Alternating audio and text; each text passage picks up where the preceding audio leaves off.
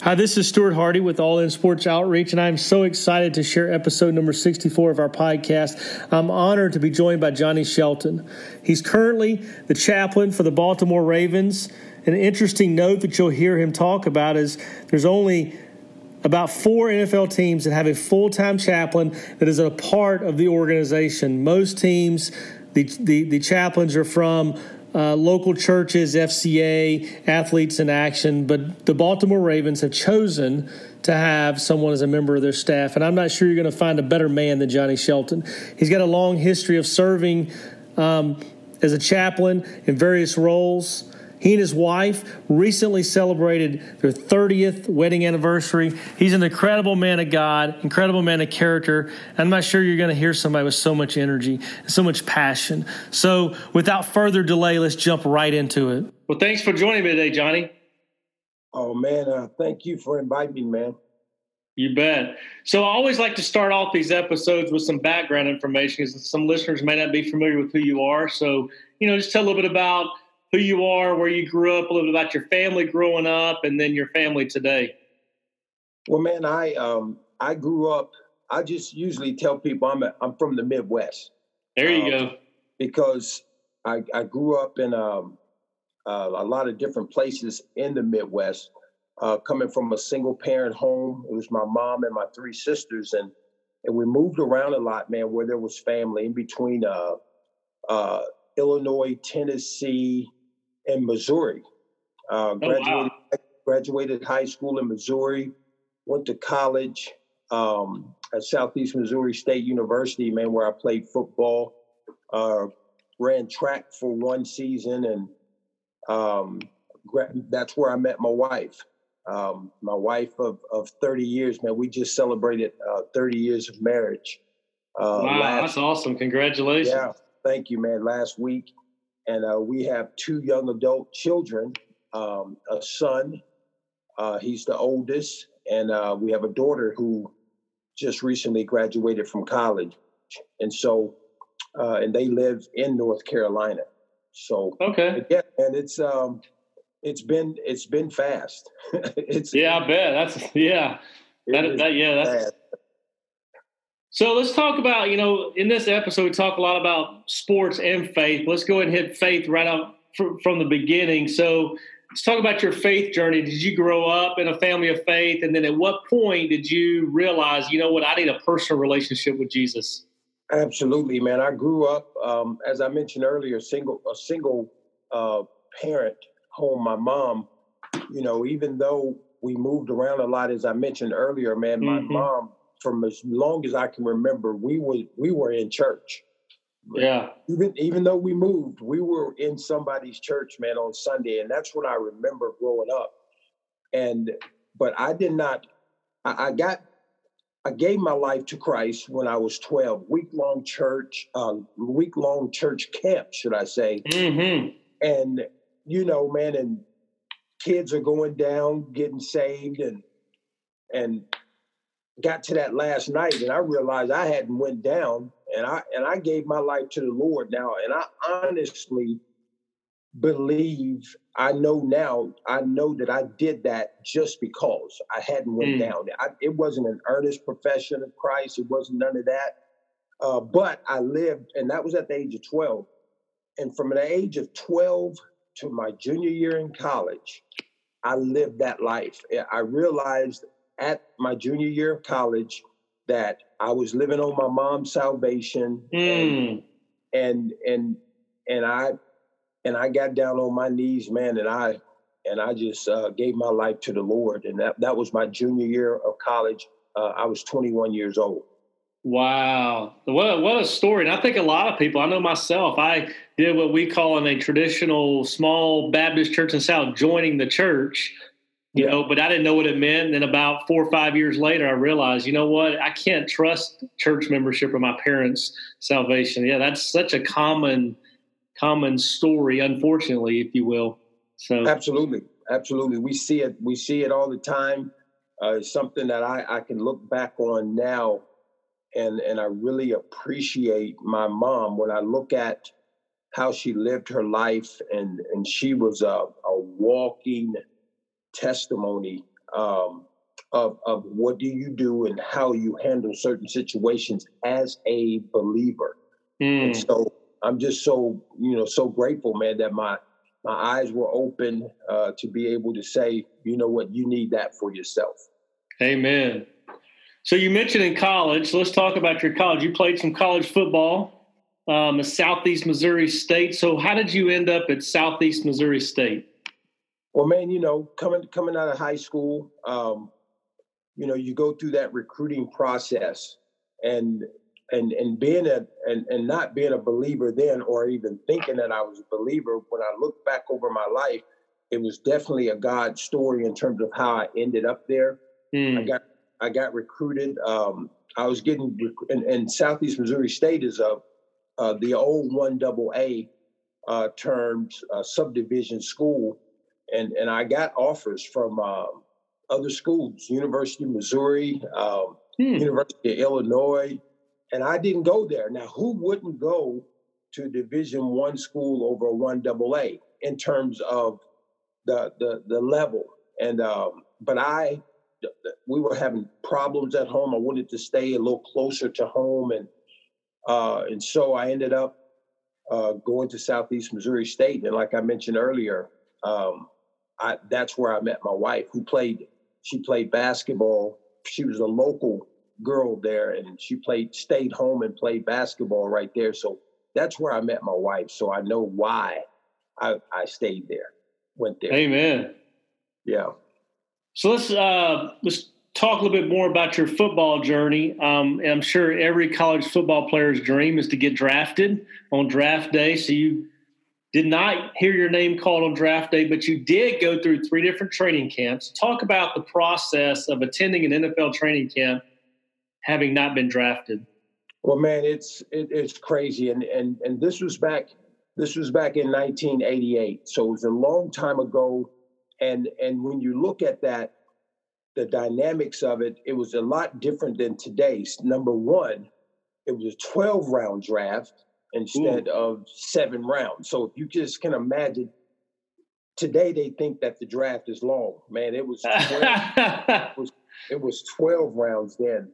And it was crazy because I really didn't put that much stock in going. So the process really wasn't as serious as it is now. At least it wasn't for me, because I knew what the chances were.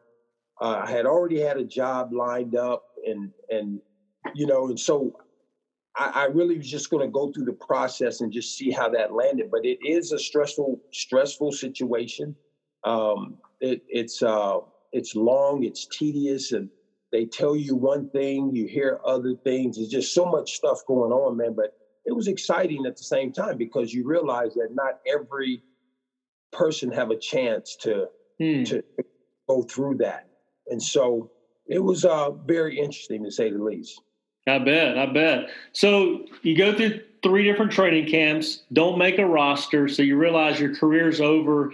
And then at what point after football did you sense God calling you to use your love for football into ministry? Because you've served as a team chaplain for several organizations. You talked about when you and I talked on the phone a couple of weeks ago, serving at Virginia Tech. Mm-hmm. So what led you to that? Well, even before the ministry piece, one thing that I didn't tell you, there was a stint there where I actually worked for corporate America. I worked for Procter & Gamble. And I had mentioned earlier about the jobs that I had lined up. I worked with them for a long time, for a period of 10 years. But it was during that time when I was forming relationships and dealing in a leadership position. That's where God had really started putting me together, man, in terms of working with people. And I seen how I love people. I love relationships, building relationships. I love leading people. I love pouring into people, just guiding them in the right direction. And so through that time, man, it all come to a head. My spiritual life, I'm growing spiritually, man, by leaps and bounds. And so what happened was, Procter & Gamble, I took a job in North Carolina, and they transferred me from California out to North Carolina. And that was the beginning of my ministry phase, should I say. And that's when I realized God was really calling me to something in ministry. And so I started going to seminary at night while I was working. Got back connected with Fellowship of Christian Athletes, which I had really known about. And I got in contact with the people in the area in North Carolina. And things just started falling into place, man. And one thing led to another. And I ended up joining staff, leaving Procter & Gamble when the calling really came to a head. I left Procter & Gamble and I started staff at Fellowship of Christian Athletes in Greensboro, North Carolina. So that's how the ministry part started for me. So how'd you end up at Virginia Tech from Greensboro? Yeah, man, that was a God thing as well. I'm on staff in North Carolina. Chaplaincy amongst college, the college level was really, really growing. And another story. So Coach Beamer was the coach at Virginia Tech at the time, and Coach Beamer recruited me out of high school to come play with him at Murray State. But we ended up, I went to Southeast Missouri State, and we was in that conference with them. But what happened was, when I was in North Carolina, I was actually the chaplain for Elon University. Okay. And as I got a phone call late in the season, and this was 2006, I got a phone call from Virginia Tech asking someone to come do a chapel service for them. I did that, man, and the guys responded.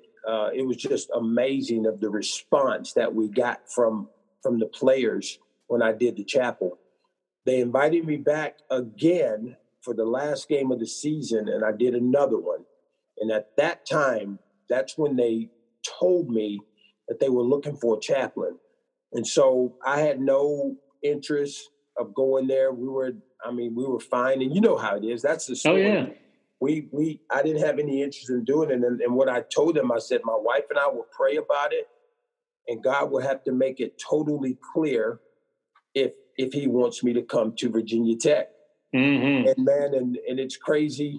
You fast forward a couple of months, and it was January of 2007.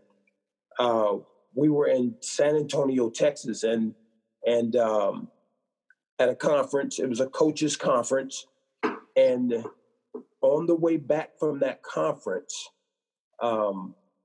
Coach Beamer and I ended up sitting in the same seat on the airplane ride back. And you can't make that up. You can't make it up. You can't do nothing.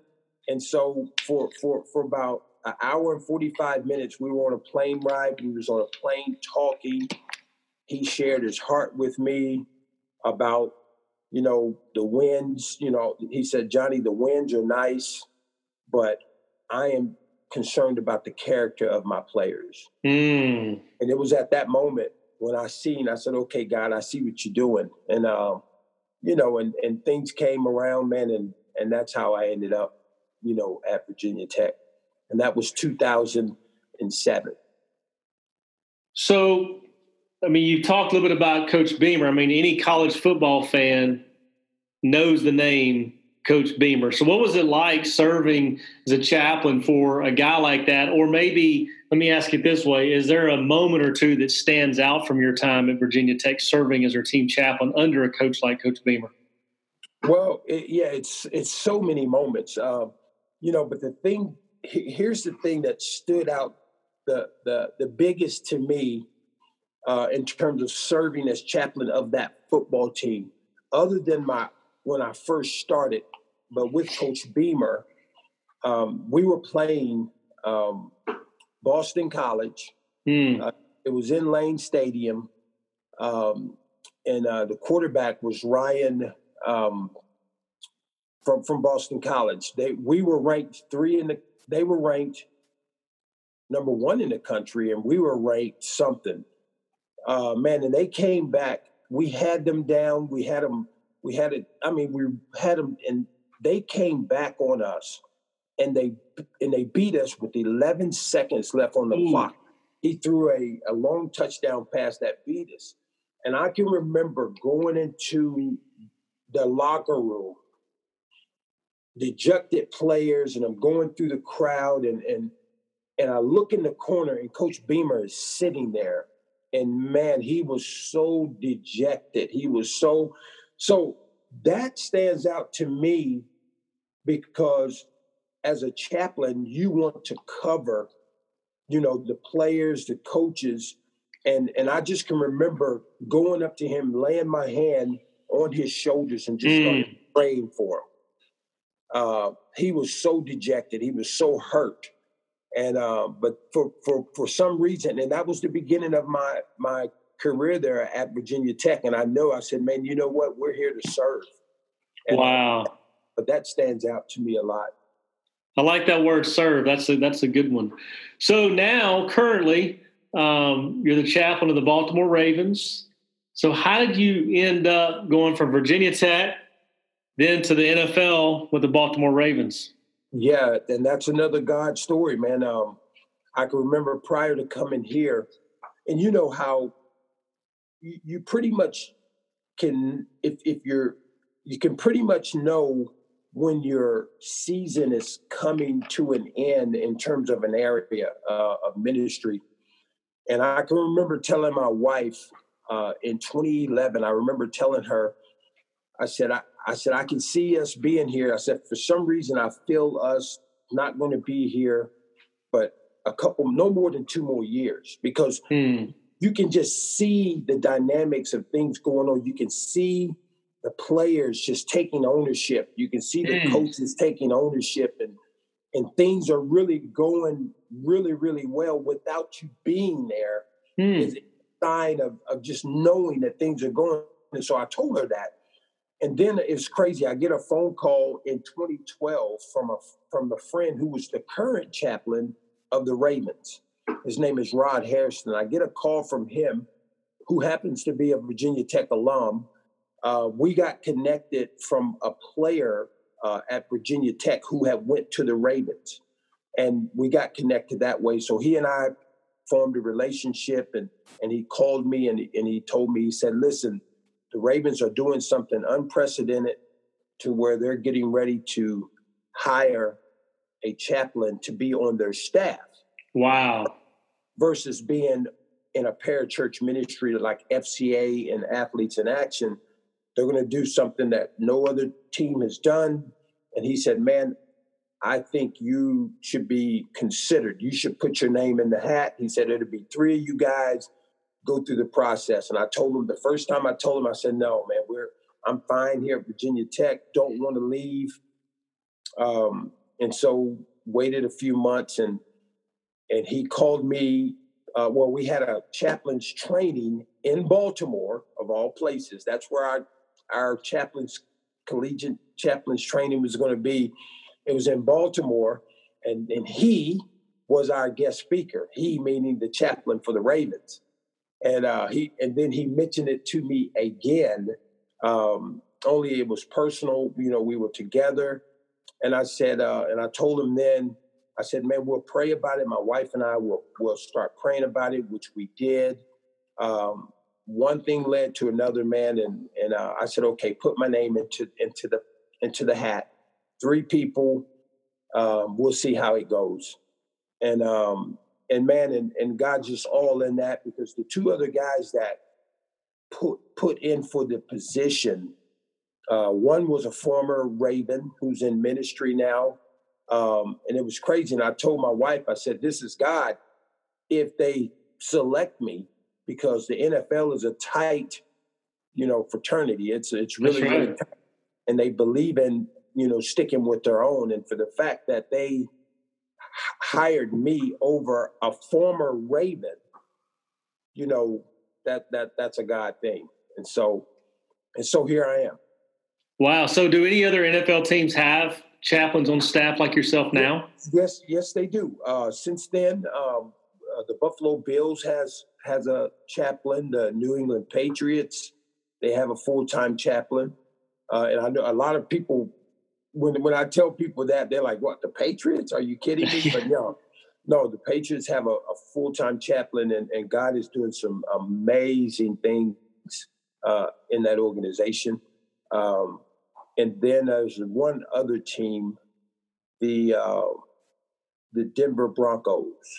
Oh, very interesting. So you explained a little bit to me on the phone, but just kind of give a brief snapshot of your role with the team, because, I mean, the season is 17 weeks, not counting training camp preseason. So, what's your role in kind of in season versus off season? Yeah, that's a good question, man. Pretty much, in season, man, it's really a grind, because everybody's their mindset is on football, and between practices, and so we're on a schedule, and so it's more. I'm really tied to where I can meet with guys. My biggest thing is one-on-one meeting with the guys who are believers, so I can pour into them, so that they can do the same with their teammates. But I do Bible studies with the coaches, 6 a.m. Bible study with the coaches.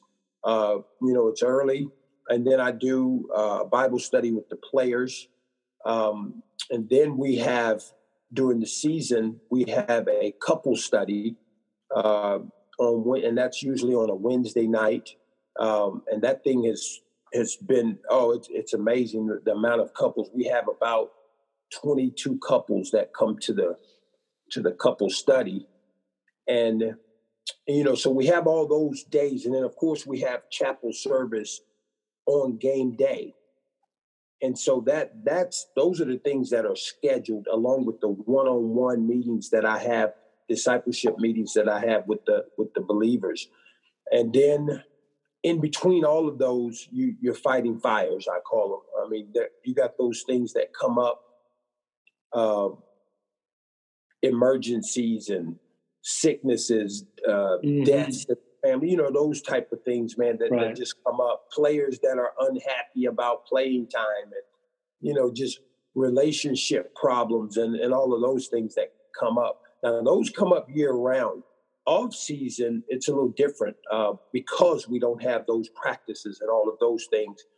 And then a lot of the players, most of the players, will be gone away training in the month of at the end of January or February and March. So mostly the month of February, it's really like a downtime for me. And that's when I get my rest, and that's when I go on vacation or celebrate our anniversary like my wife and I just did.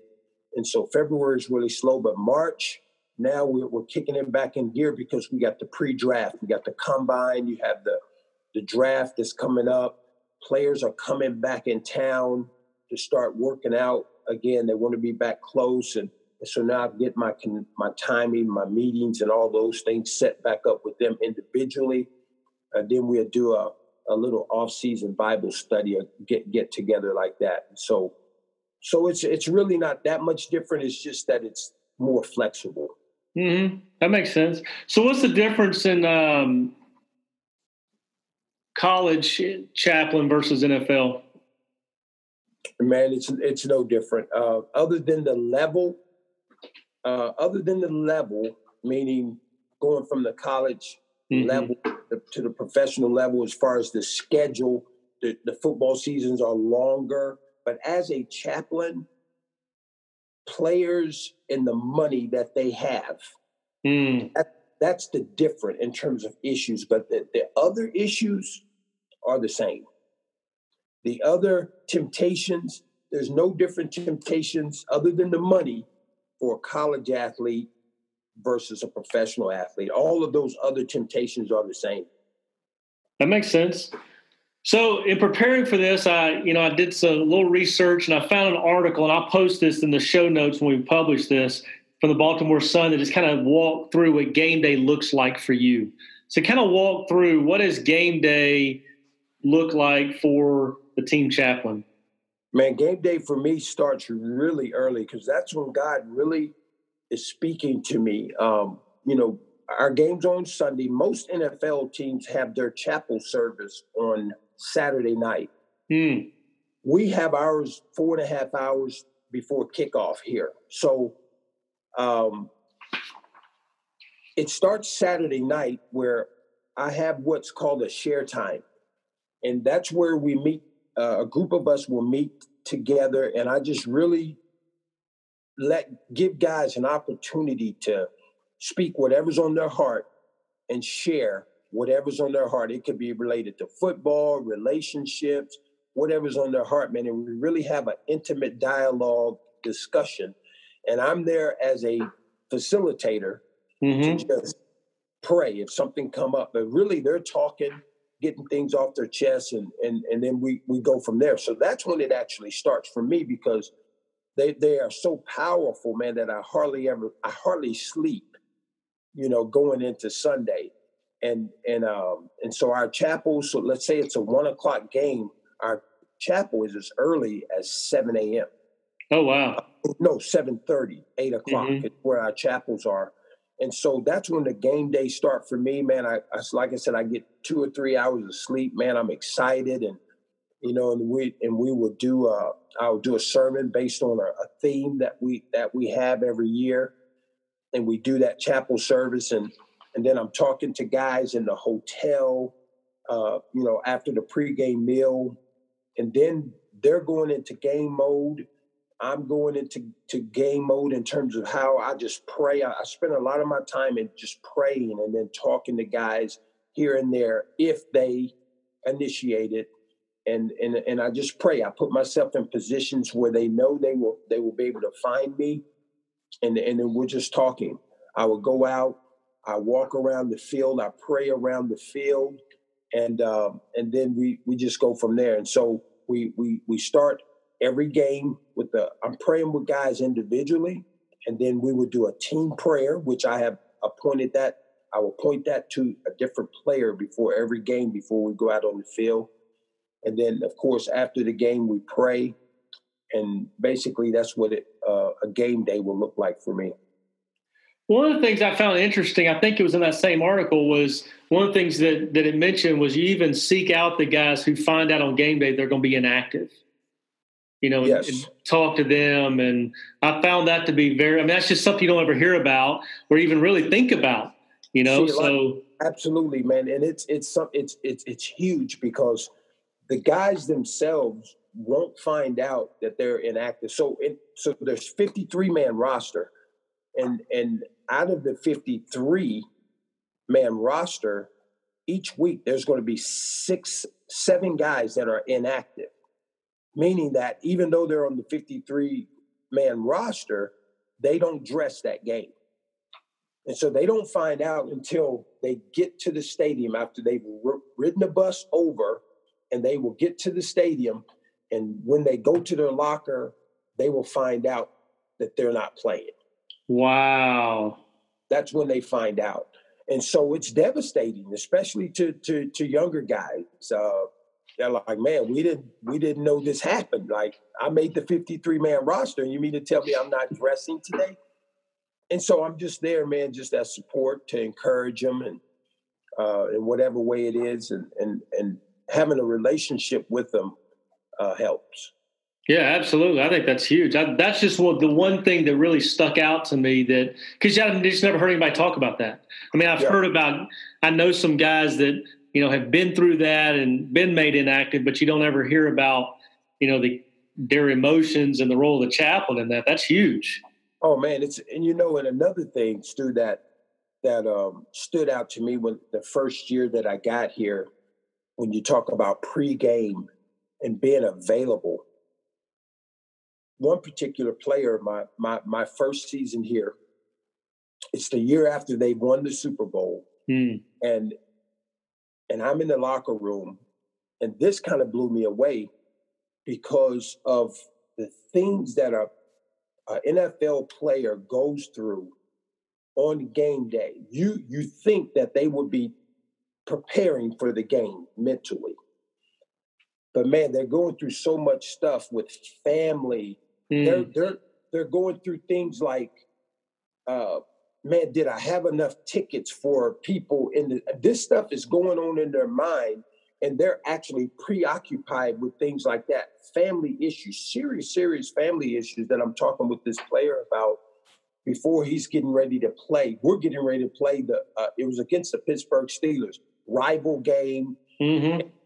And I'm sitting at his locker, coaching him through, ministering to him about issues that's going on in his family. You're looking at, we're talking about an hour before kickoff. Wow. And it's amazing that the things that's on their plate before they're playing a game. You know, a lot of people forget that they're human too. That's right. And have lots of issues as well. I mean, just like we all have issues. Yeah. So, I mean, you mentioned the player there. The next question I wanted to ask was, you don't have to name names, but in your time, whether it's at Elon, Virginia Tech, or at the Ravens, that a player that's really stood out to you where you've really seen God work through you in their life? Oh, man. This can last for 3 podcasts. I bet. It's so many stories, but the one that stand out to me, there's 2 that stands out to me. One was at Virginia Tech, where there's a player who he came into my office and he kind of slammed the door. He's never come to my office before, but he came into my office and he said, I've been watching you for 2 years. And he said it like in a angry voice, like, I've been watching you for 2 years. And I said, man, I've been praying for you for 2 years, you know, and kind of just a rebuttal to what he was saying. But what he said was, he said, you don't fit the mold. And I said, what do you mean? He said, you don't fit the mold of a preacher. I said, tell me, what do you mean? He said, man, you're laughing with everybody, you're talking, you're connecting with everybody. He said, that's not what I'm used to. And, you know, I've been watching you, and I've been just waiting for something to don't add up. He said, it don't add up. And I said, man, it's okay. And come to find out, this young man had experienced some serious church hurt. And the ministers and the pastors that been in his life, he's seen some, you know, public sin, you know, he just seen them, you know, and I explained to him about just, you know, being a man of God and what that means and how we all fall short and the things that he may experience is unfortunate.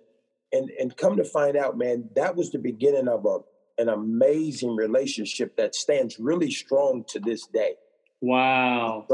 So that's one thing that stands out to me on the college level.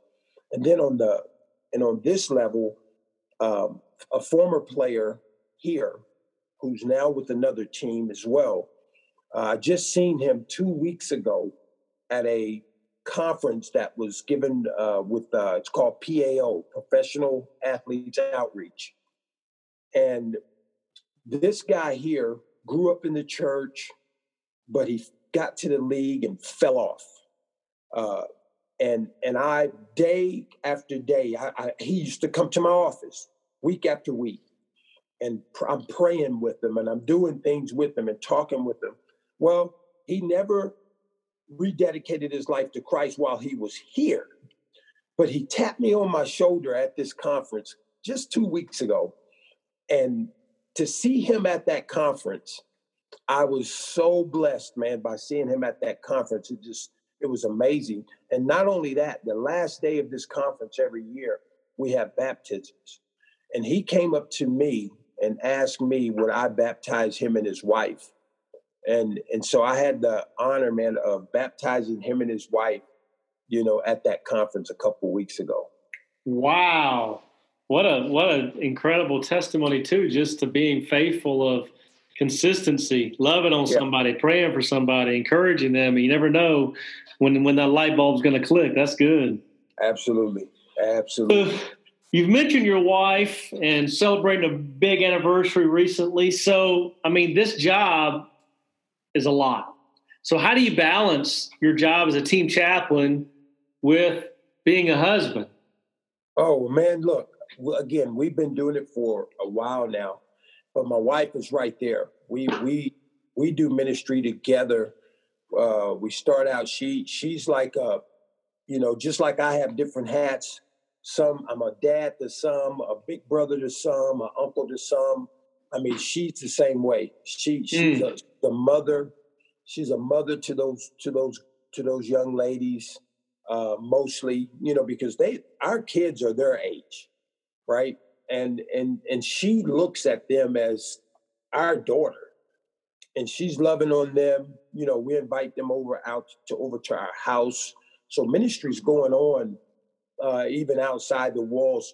Everything's not happening here in the facility, and she will go to the women's Bible study, which started, and then she just ended up being just there, her presence, and she's babysitting, and she's doing all these things, just helping out these young women, just counseling them, and it's just been amazing. She's done that. And here's what our prayer was when we first got here. We wanted to disciple them in such a way to where we can reproduce, to where they can take this thing and run with it. And that's exactly what has happened. And so over the last couple of years, the women are running their own Bible study now. The couples study, which me and my wife started out doing, the players and their wives are leading the Bible studies. We go if we want, but they're leading the Bible studies now. And so it's just been an amazing journey to see how they've taken ownership and now they're starting to minister. And my wife and I, we just be intentional about pouring into them so that they can, they come over to our house, we eat dinner with them, we do whatever. They just come and hang out, get away. They bring their kids over. And so we're literally like grandparents almost. That's awesome. That's good. Because, I mean, you talk about the players have issues. I can't imagine the wives. I mean, most are away from home, probably some for the first time, and their husbands during the season is gone all the time. So that's huge. Yeah. So it's been a blessing. Yeah. So when we talked on the phone, you also shared a little bit about you have a huge heart for inner city ministry. And, we talked about that Baltimore. I mean, there is a huge need for that. So talk about what that looks like for you, because, I mean, you've outlined a lot of the role of being the chaplain for the Ravens. So I'm not seeing a lot of free time, if you will. So, I mean, what does that ministry outside of the facility look like for you? Well, man, I'm going to tell you, the Ravens, the organization as a whole is a blessing. They see the need, number one. And so the platform that the organization and the players have in this city is an amazing opportunity. And so my passion for inner city ministry just go hand in hand. And then, of course, we know the national news that has happened here in Baltimore. And so we've been really intentional, and the Ravens has been behind me 100%. And so the players, I go and I've developed relationship with the schools, the public school system, and we go into the schools and literally have an opportunity, man, to use our influence. And so players are walking alongside us. And so the players are coming alongside us. And so the players on their off days, which is during the season, is a Monday, we will go around the city and we will do things. We will partner with schools. We will partner with other organizations, and we just go and minister. December 10th, we partnered with an organization called Samaritan's Feet. And what they do is they wash feet of young children and then give them a pair of shoes, new pair of shoes. And so we did that. It was about 20 players and their wives and girlfriends, and we went to a local middle school, elementary school, and we washed their feet. We served them. We washed their feet and put a new pair of shoes on their feet, man. And it was a blessing to us like none other. And so I can imagine. Yeah. And I can only imagine the impact of an NFL player going into a school and washing a kid's feet. I mean, that's what Jesus did to the disciples, but I can only imagine a community where NFL players are idols to many, to have them get down and wash a kid's feet, man, that's powerful. Yeah. That's incredible. And also it was a local high school, their whole athletic department, high school students as well came with us. The schools that we go into, those high school student athletes, they came and washed feet as well. So they're local high schools that know these young people as well, personally, and washing their feet, man. So it's a powerful thing. So those are the types of things that God has allowed us to do. Wow, that is powerful. So now I want to talk a little bit about the role of sports in our culture. I mentioned in our intro, but I'll say it again, that as an organization, we All in Sports Outreach, our mission statement is we basically, in short, exist to share the hope and the power of the gospel, but promote unity and racial reconciliation as well. We added that to the end of the mission statement because our culture is very divided, whether it's by race or socioeconomics or religion or politics. But, we see sports is one of the very few things, and no matter where you go in this country or around the world, that brings people together. So, and your long time, whether, as an athlete and now as a longtime chaplain, how have you seen that really come to fruition through sports and kind of tearing down some walls and bringing people together?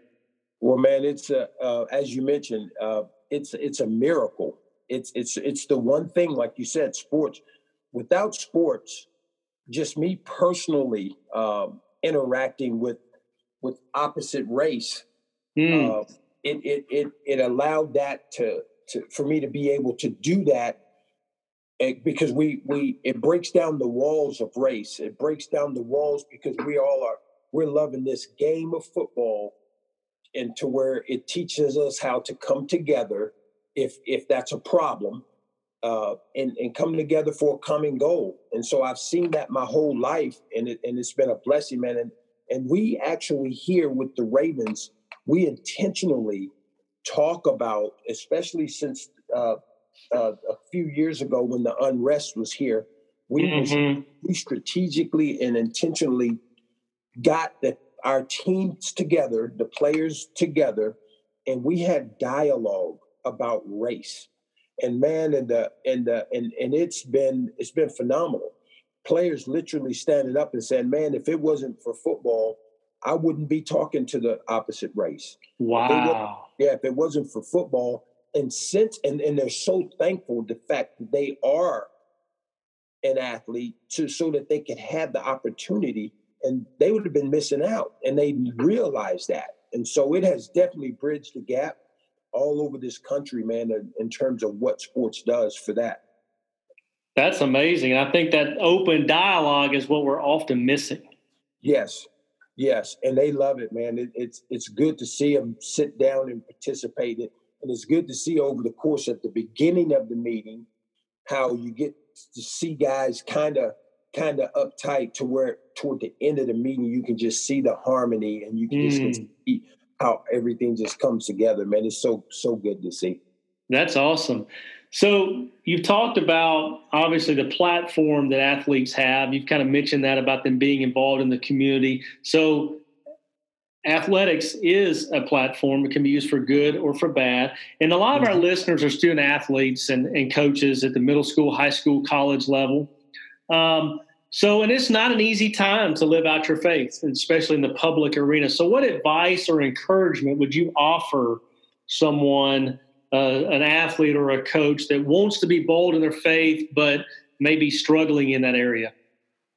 Well, the thing that pops up into my mind, I think about the parable of the talents in the book of Matthew. In the book of Matthew, and it talks about how these three different servants was given a bag of money, which they ironically called talents.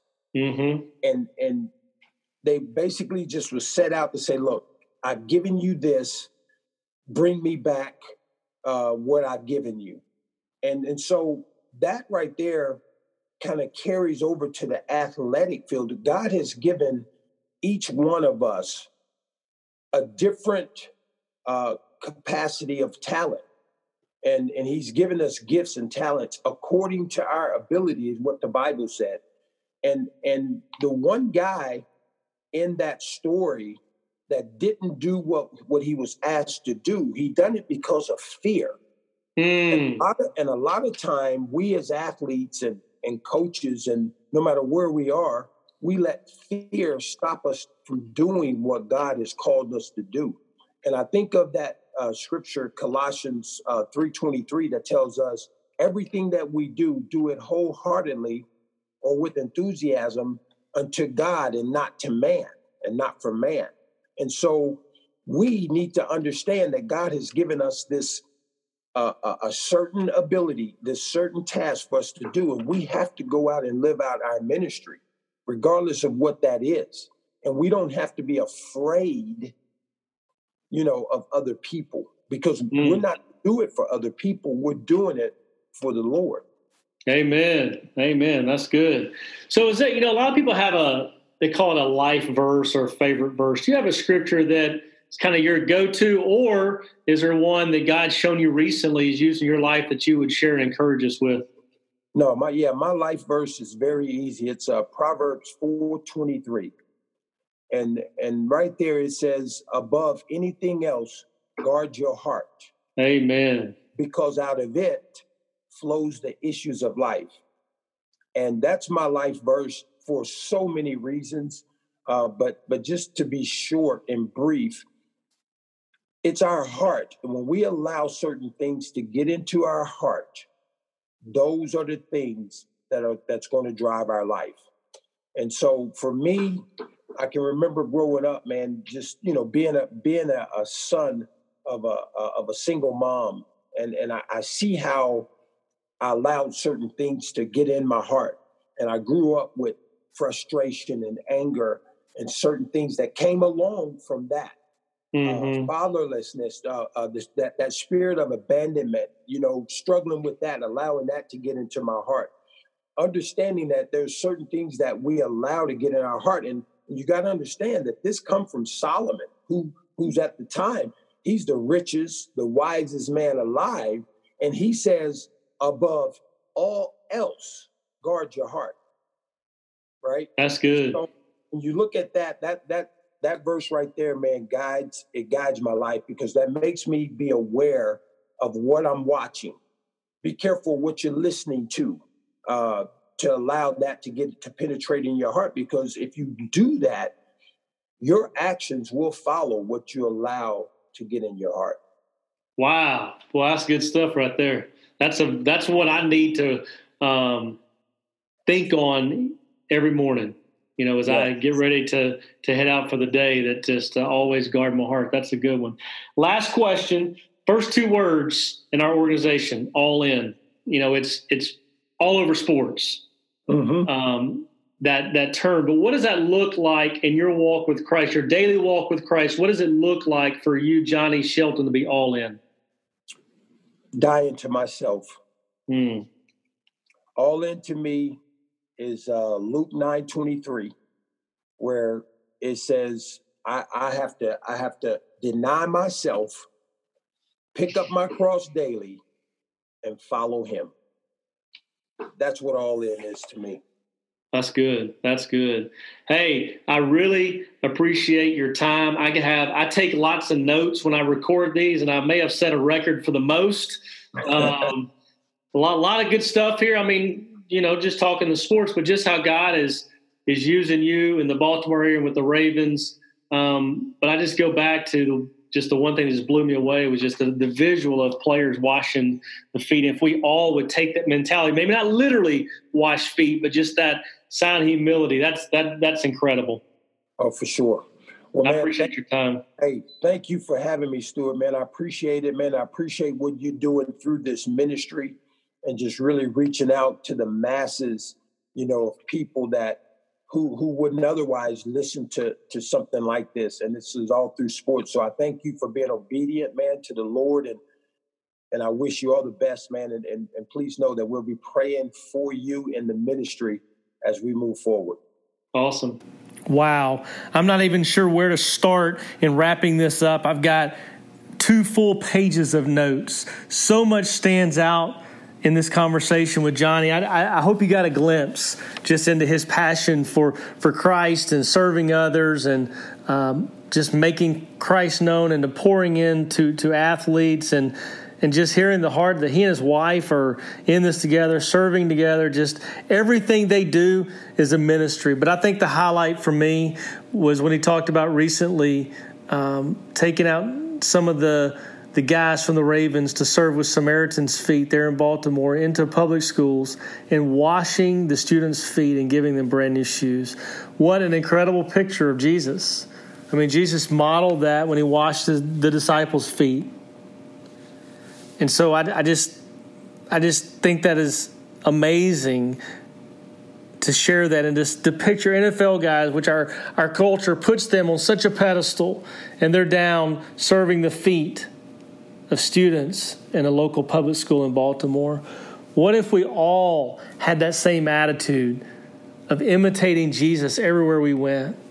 And then his scripture he shared is one that I think is important for all of us. Proverbs 4:23, above all else, guard your heart. And then he closed it out by talking about dying to self, denying ourself and following Jesus. That's exactly what Jesus says. If you want to follow me, you got to pick up your cross, deny yourself, and follow me. There's so much in this episode that I could spend 20 minutes on the conclusion and trying to wrap this up. But those are the highlights for me.